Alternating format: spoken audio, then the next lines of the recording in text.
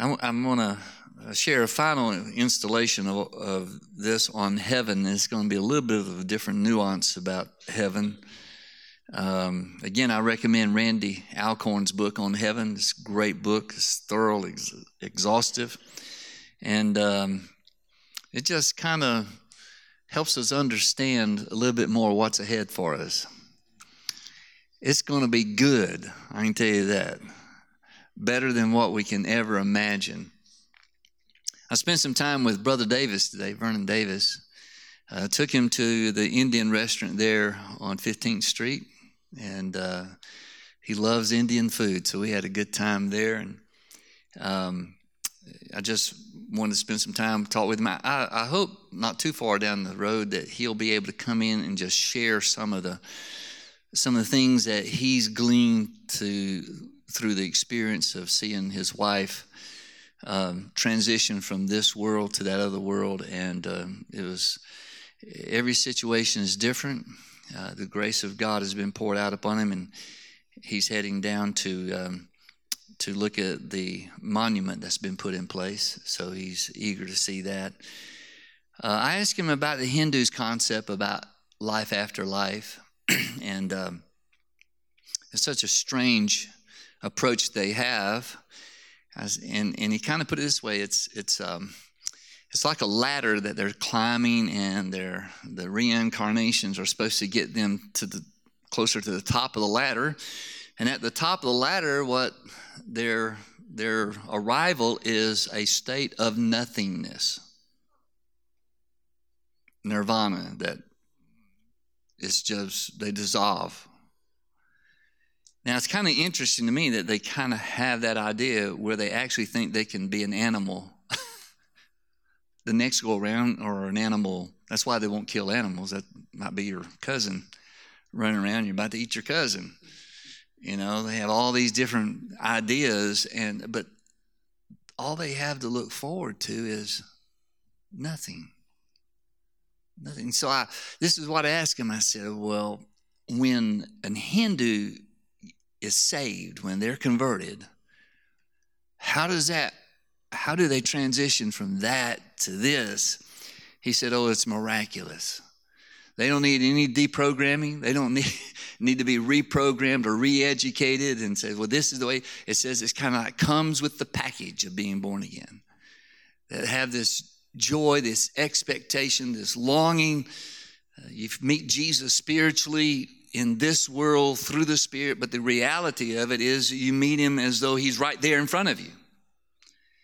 And so they have this longing, innate longing to be with him, to join with him in that permanent state of resurrected life. So they go from this depressing filled journey to this hope filled journey with something at the end that's good, and it's not nothing. Is that a double negative? I think it might have been a double negative there. Then he quoted a passage that Sunday night when we was having prayer, Leon Clay quoted this passage to me, and Brother Davis quoted it again today. And it's found in 1 Corinthians chapter 2. No eye has seen, no ear has heard, no mind has conceived what God has prepared for those who love him.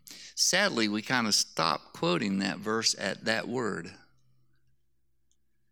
But God has revealed it to us by his Spirit. That changes what you just read.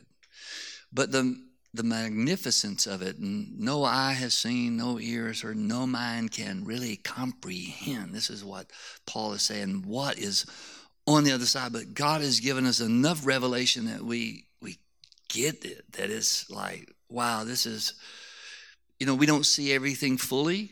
We're in a veiled place. Somewhere down the line, that veil is going to be taken away. We're going to see and we're going to know even as we are known. But right now, we have been given enough by the Holy Spirit to know that whatever's on the other side of that door, however it looks to us, is going to be really neat. Holy Spirit's given us enough about that. So conversation changes everything when that conversation is built around Jesus. Christ changes everything, doesn't he? He doesn't just change one thing. He just starts reshuffling even the rooms in our lives that we don't want him to remodel and reshuffle. He does that too, because he wants us to be in the place that he can work in our lives and he can use us for his glory. So I'm going to share some three different, they are connected to our being joined with Christ. And this is the last thing that's going to happen to us, that we're going to be joined forever. This is his promise in the upper room in John chapter 14. I go to prepare a place for you. And if I go and prepare a place for you, I'm coming back for you, so that where I am, you may be there with me. And he's as longing for us to be with him as we want to be with him. So there's three components to this I'm going to share with you this evening. The first one is this. We share in his sufferings. And this is in connection to what Robbie Zacharias just went through in the class, in the Jim McCarron's class, and Right Now Media on Foundations of Apologetics. Where does suffering fit in with our connection with Christ? What about suffering? We are repelled by unpleasant things happening in our lives, and many times I think all of us at one point or another said, Lord, why are you letting this happen? And maybe we're not like, you're the source of this, but why aren't you putting the brakes on this? Why are you allowing this to come to me? And we kind of react that way because it's something really uncomfortable, something painful, something disappointing, something that's costly. And especially when people close to us pass away or are on the threshold of passing away, and we just struggle with some things, right? I want you to see a couple of passages here on that. The sufferings that we go through are connected to Christ's sufferings. So this is in 2 Timothy chapter 2, this first passage I'm going to give you. 2 Timothy chapter 2, and this is verse 10. Paul says, this is his last correspondence that he wrote at all. This, after 2 Timothy, that's the end of Pauline's contribution to the New Testament. So he's getting to things that really, he knows he's facing death. He realizes, he said, I'm about to be finishing on my journey. I'm ready to pass from this life to the next life. So he says this to Timothy, therefore I endure all things for the elect's sake, those who are coming into the kingdom of God, that they may also obtain the salvation which is in Christ Jesus with eternal glory. It is a faithful saying. Watch this.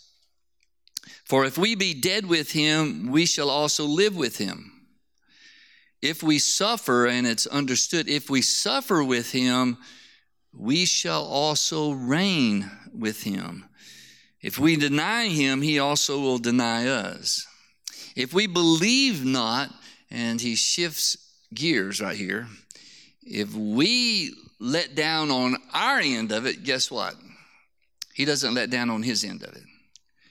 Yet he abideth faithful. If we believe not, doesn't affect him. He abides faithful. He cannot deny himself, meaning he is not going to desert you in your suffering. And if you suffer with him, if you suffer the same things that maybe he suffered because of the standard by which he lived, if we suffer with him in that suffering, we'll also enjoy the victory that he has. We will reign with him. We will enjoy the victory.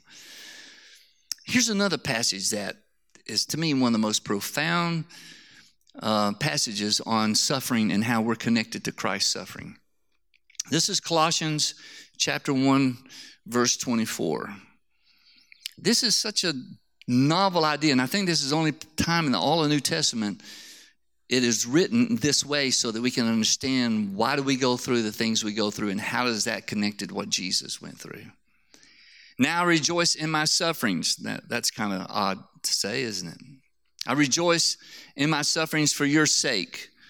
For in my flesh I do my share on behalf of his body, which is the church, in filling up what is lacking in Christ's afflictions.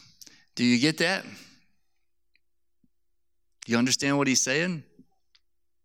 Not only did Paul say, I embrace sufferings if this is part of what God wants to bring you into fellowship with him for your sake, for anything I can do to benefit you. And if it costs me something, I'm glad to do that. I rejoice in whatever it's costing me to get you further into the Lord. But he gives us the idea that what he sees going on in his life is really part of Christ's sufferings. That his suffering is really part of Christ's sufferings. Filling up what is lacking in Christ's afflictions. Filling up what is lacking. In other words, the sufferings of Jesus is open-ended to allow you and I to participate in his suffering. That he didn't do all of his suffering while he was here. He's allowed that part of what he went through to be open-ended so that you and I can participate in his suffering, filling up what he suffered. And so this is one of those times that a little word study goes a long way. That filling up. Antanaplerao is the word. Antanaplerao is Greek. Always enjoys putting two words together to make a full meaning of what it's saying. It is the only time in all New Testament this verb is used. Only time. And it says this, Bible Study Tools goes on to say what is wanting in the afflictions of Christ, what is lacking in what Christ did that was suffering to him is to be borne by us. We actually get to participate in Christ's suffering. When we suffer for his sake, it's a participation in his suffering. And we get to fill up. So at this point, his approach to wouldn't we kind of face our difficulties a little differently if we had the idea that maybe this is part of my joining Jesus in what he suffered? We want to share in his victory. Amen. We want the healings. We want the miracles. We want the peace. We want the joy. We don't want the agony. We don't want to embrace difficulty. And yet Paul gives this idea that's kind of like the mark of his blessing on you is that when you endure things for his sake, it's really good because you have stepped into what he suffered for us. Listen, he is not a high priest that is outside of knowing what we go through. He was tempted in every way we are, yet without sin. In other words, if you follow what happened in his life, all through his life, he dealt with everything emotional and physical that is devastating to a person's life. His betrayal, his abandonment, and probably the worst thing that can happen to you is when a friend betrays you. When the closest of friends stab you in the back. Judas, you betray me with a kiss? That's how you're going to do this? You selling me out that way? And the rest of the apostles were no-shows. They all abandoned him. I'm going to share something here in just a moment about in the next point that I'm going to give.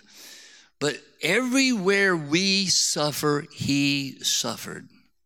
So he knows how you feel when things go against you, when things cave in on you, when injustice happens to you, when unfairness is like an avalanche over your life and you're saying, Lord, this isn't right, this isn't fair. If we would pause and listen, he might say, yeah, I know how that is. I know how it is to face something that's not right, not fair, unjust. Yeah, they're doing you bad. Know how that is. They lied about you. Know how that is too. Everything that we go through, we can either become bitter through it or we can say, Lord, if this is how I embrace what you went through and I get to know you better this way, help me to embrace it. Help me to learn from it. Here's the next, and I've titled this a book by C.S. Lewis, A Grief Observed. Probably one of the most difficult things we go through is grief. The pain of loss. How do we handle grief? Who has an answer to that question? this is why my time with someone like Brother Davis, I want to be there to hear the journey that he's on and encourage him and pray with him and pray for him. Lewis married a woman 16 years younger than him, Joy Davidman, and he married her in 1956. They met because she came over to England and met him, and she was in a turbulent marriage, and she goes back and gets a divorce, and she's got cancer. She moves with her sons back to England, and they're going to deport her, so they kind of decide to have an marriage to where she wouldn't have to go back. And the more they thought about it, they really did love each other, so they got married. Somebody came in and prayed for her lady. She had bone cancer. Her bones were so brittle they could break real easy. Somebody came in. I can't remember what the person was, but someone came in and laid hands on her and prayed for her, and she had a miraculous healing and got up and had about 2 to 3 years where the doctor said, your bones are as healthy as any bones I see anybody. So they had this delightful experience. He had never married, and this was the joy of his life. Just so happened her name was Joy. But the cancer came back, and it came back with vengeance. And she passed away in 1960. He wrote a book called A Grief Observed, but he wrote it under a different name. He wrote it under the name of N.W. Clerk. I guess he didn't want anybody to know that what he was expressing about his own grief, that he probably didn't want people coming around him and, his friends kind of consoling him. But get this, when the book was published under that name, some of his friends read it, and one of them brought him the book and asked, I think this will be of help to you. His own book. Nobody found out until after he passed away in 63. In fact, November 1963, we had one of our presidents to fall to an assassin's bullet. Just so happened on the very same day C.S. Lewis passed away, on that November day in 1963. It was after that they found out that he had authored the book. So this is what he wrote in one part of that book about handling the loss of the joy of his life. Does God then forsake those who serve him best? Open question, isn't it? Honest question. Listen to how he answers that question. Well, he who served him best of all said, near his tortured death, why hast thou forsaken me? When God becomes man, that man of all others is least comforted by God at his greatest need. There's a mystery here which, even if I had the power, I might not have the courage to explore. Meanwhile, little people like you and me, this comes from his book, if our prayers are sometimes granted beyond all hope and probability, probably is thinking about his little wife getting healed, had better not draw hasty conclusions to our own advantage. If we were stronger, we might be less tenderly treated. If we were braver, we might be sent with far less help to defend far more desperate posts in this great battle. It's talking about grief, loss, pain, sometimes overwhelming. And think about this. You think Jesus experienced loss like that he lost people in his life that was really close to him? We know this, that from the age of 12 to the age of 30, those 18 years that we don't know anything about, Joseph is no longer on the scene. He's there when he's 12. He and Mary are trying to find him when they lose him in Jerusalem. So it could be that somewhere in all of that, might have been as late as in his late 20s, that here he is, hasn't launched his miracle ministry, hasn't done one miracle, and then he has to watch his father buried. Everybody else close to him that dies buried. He is not in ministry. He's not in anointed, miraculous mode. He doesn't do one single miracle, and yet he's going through this life of experiencing grief, pain. You know, sometimes people are just really open about their pain, and sometimes we're not ready for it. Like we think the best thing we can do is not try to answer the question. Is just be their friend. The thing about nearing death and grief, it's kind of, my parents died in so different two ways. My dad was 89. His mind was as sharp as a tack, but cancer was taking him drastically down. He ate some bananas the last night on that Wednesday night. I'll never forget, but it's called Scott Martin preached here that Wednesday night, and I was going to go over and see him that night, and I called my sister and I said, how's Daddy doing? He said, well, he's sitting here eating bananas. I said, well, I'm going to be there first thing in the morning. And he finished his journey before I could get there. My sister was holding his hand. My brother was there just 30 minutes before he passed away. He said, Dad will be here when I get back. I just had this feeling. I told Kelly, I said, if you want to see your grandpa, you need to start going with me. And she started going with me. She said, but he doesn't look like he's, I said, I just had this feeling that he's not going to be here long. That he's, and I remember sitting at a table and he's kind of staring off, and I'm just wanting him to talk to me, right? Because I'm a talker. Talk to me. And he's staring off and he's eating. And I said, Daddy, is there anything you want to tell me? And he looked at me and says, no, not really. I said, okay. I thought you had something really profound that you was going to tell me. I write it down. And he said, no. And he had decided that he's kind of locked into his finishing his journey. I remember one time I asked him, you want me to, he had to wheel him around. He lost the strength in his legs. I said, you want me to take you back to where Mom's at? I said, no. I understood. He went back there weeks before he died and said goodbye to her. And it was a settled release. He didn't seem like he was perplexed about it. He didn't bring it up. And then my mom, the silver lining on my mom is that she was so advanced with Alzheimer's and so oblivious to anything that we could, there's nothing that we thought that she was really aware of other than she loved to eat breakfast, lunch, and dinner. She hadn't lost that.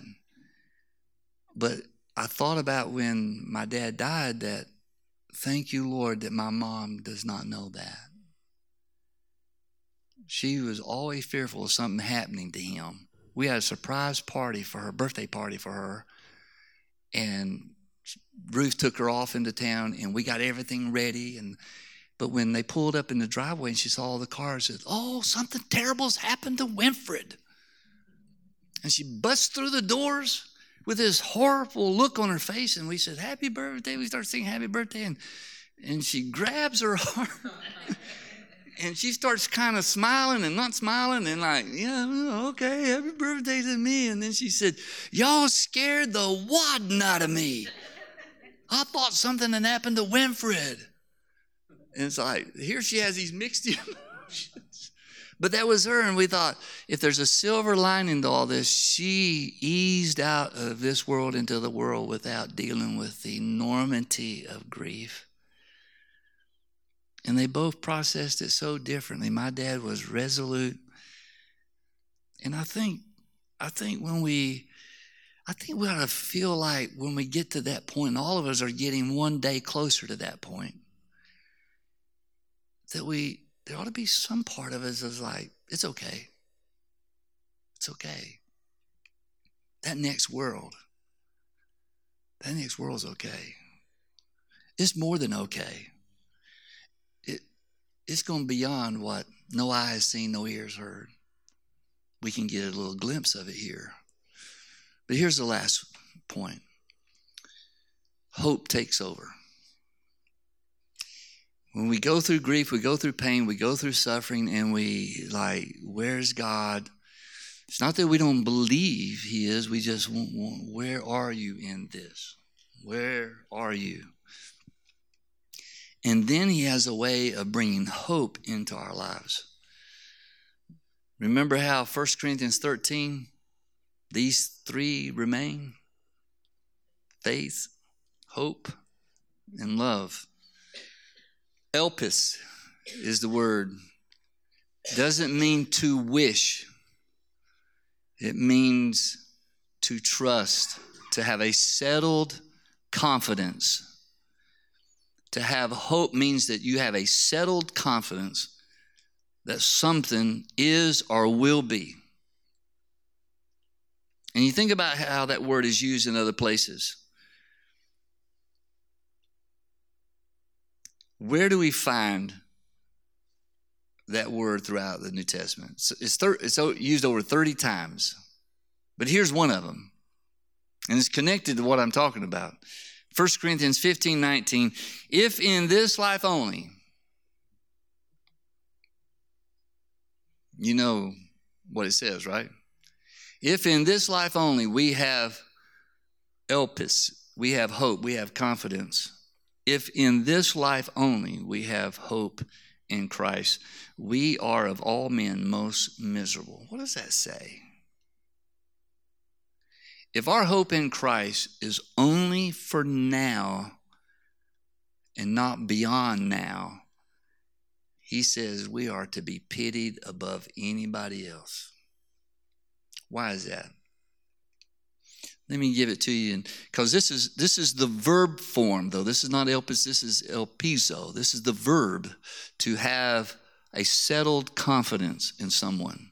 And if we have only a settled confidence in Christ in this dimension only, he says that's a pitiful thing to face.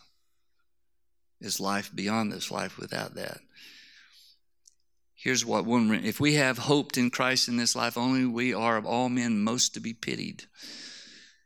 I'll give you a couple of more different renderings. If we have put our hope in Christ for this life only, and I think that's a better rendering because it's the verb, it's not a noun. If we have put our hope in Christ for this life only, we should be pitied more than anyone. If our hope in Christ is good for this life only, just for now and no more, then we deserve more pity than anyone else in the world. That's another rendering of a translation.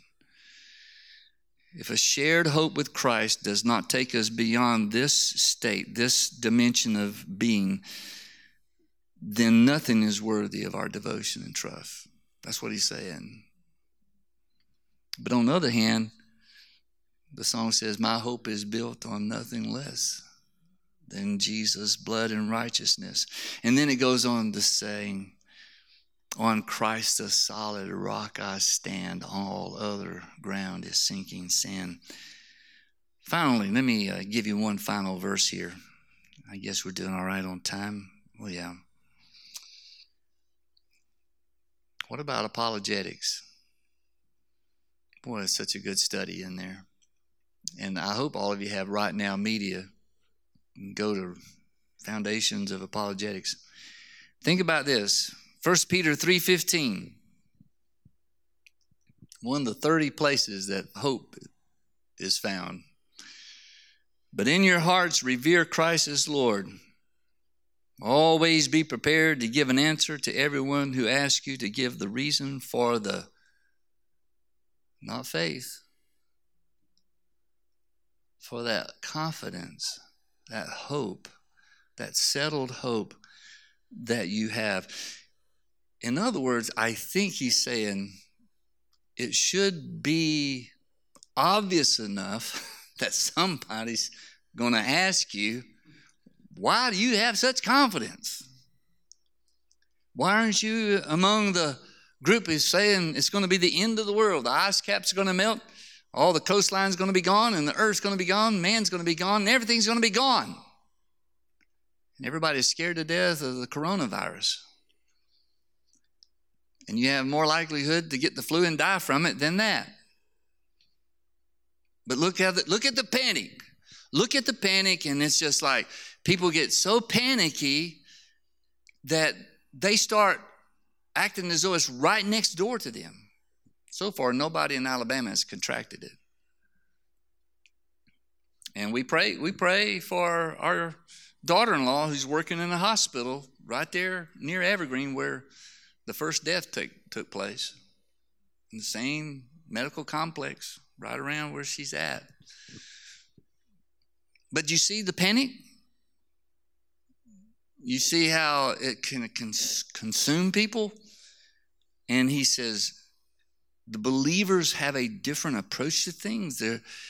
They have a hope, and it's not just for this life, it's for the next life, he says. And if people say, hey, what's the deal with you? Be ready to explain to them what the deal is. That you're not one of those wringing the hands and just going crazy over something like that.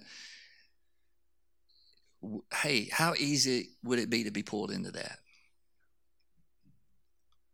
When I was in India with Vernon Sarah Davis, she would not let me touch anything without throwing a hand sanitizer in my hand. And I was telling Brother Davis about that. I said, every time I think about this, I think about, she says, well, she wasn't only trying to protect you, she was trying to protect herself. Because if you got sick, she probably felt like she had to take care of you, and then you're messing her life up as well. Because that's what happened with Brother Loper. He got sick, and she had to tend to him. So she didn't want to be tending to any sick person over in India. But it's just being smart. But it's also like, I think we ought to register a different disposition to the things that's going haywire in our society and say, my hope is built on nothing less than Jesus' blood and righteousness. On Christ, the solid rock I stand. All other ground is sinking sand. So be ready to give an answer, an explanation, apologia. That's where we get apologetics from. It's a description of why we are the way we are. And that's including how we handle death, how we handle terminal illness. I visited Willie T. Lewis one day about 2 months ago. Probably more than that. And he had stage 4 lung cancer. And I was told by the person who asked me to go visit him, he was a funeral director. He said, we're already planning his funeral. And can we use your sanctuary? I said, this is what he asked. Let me say it exactly like he said, can we rent your sanctuary? I says, no, you can't rent our sanctuary. You can use it.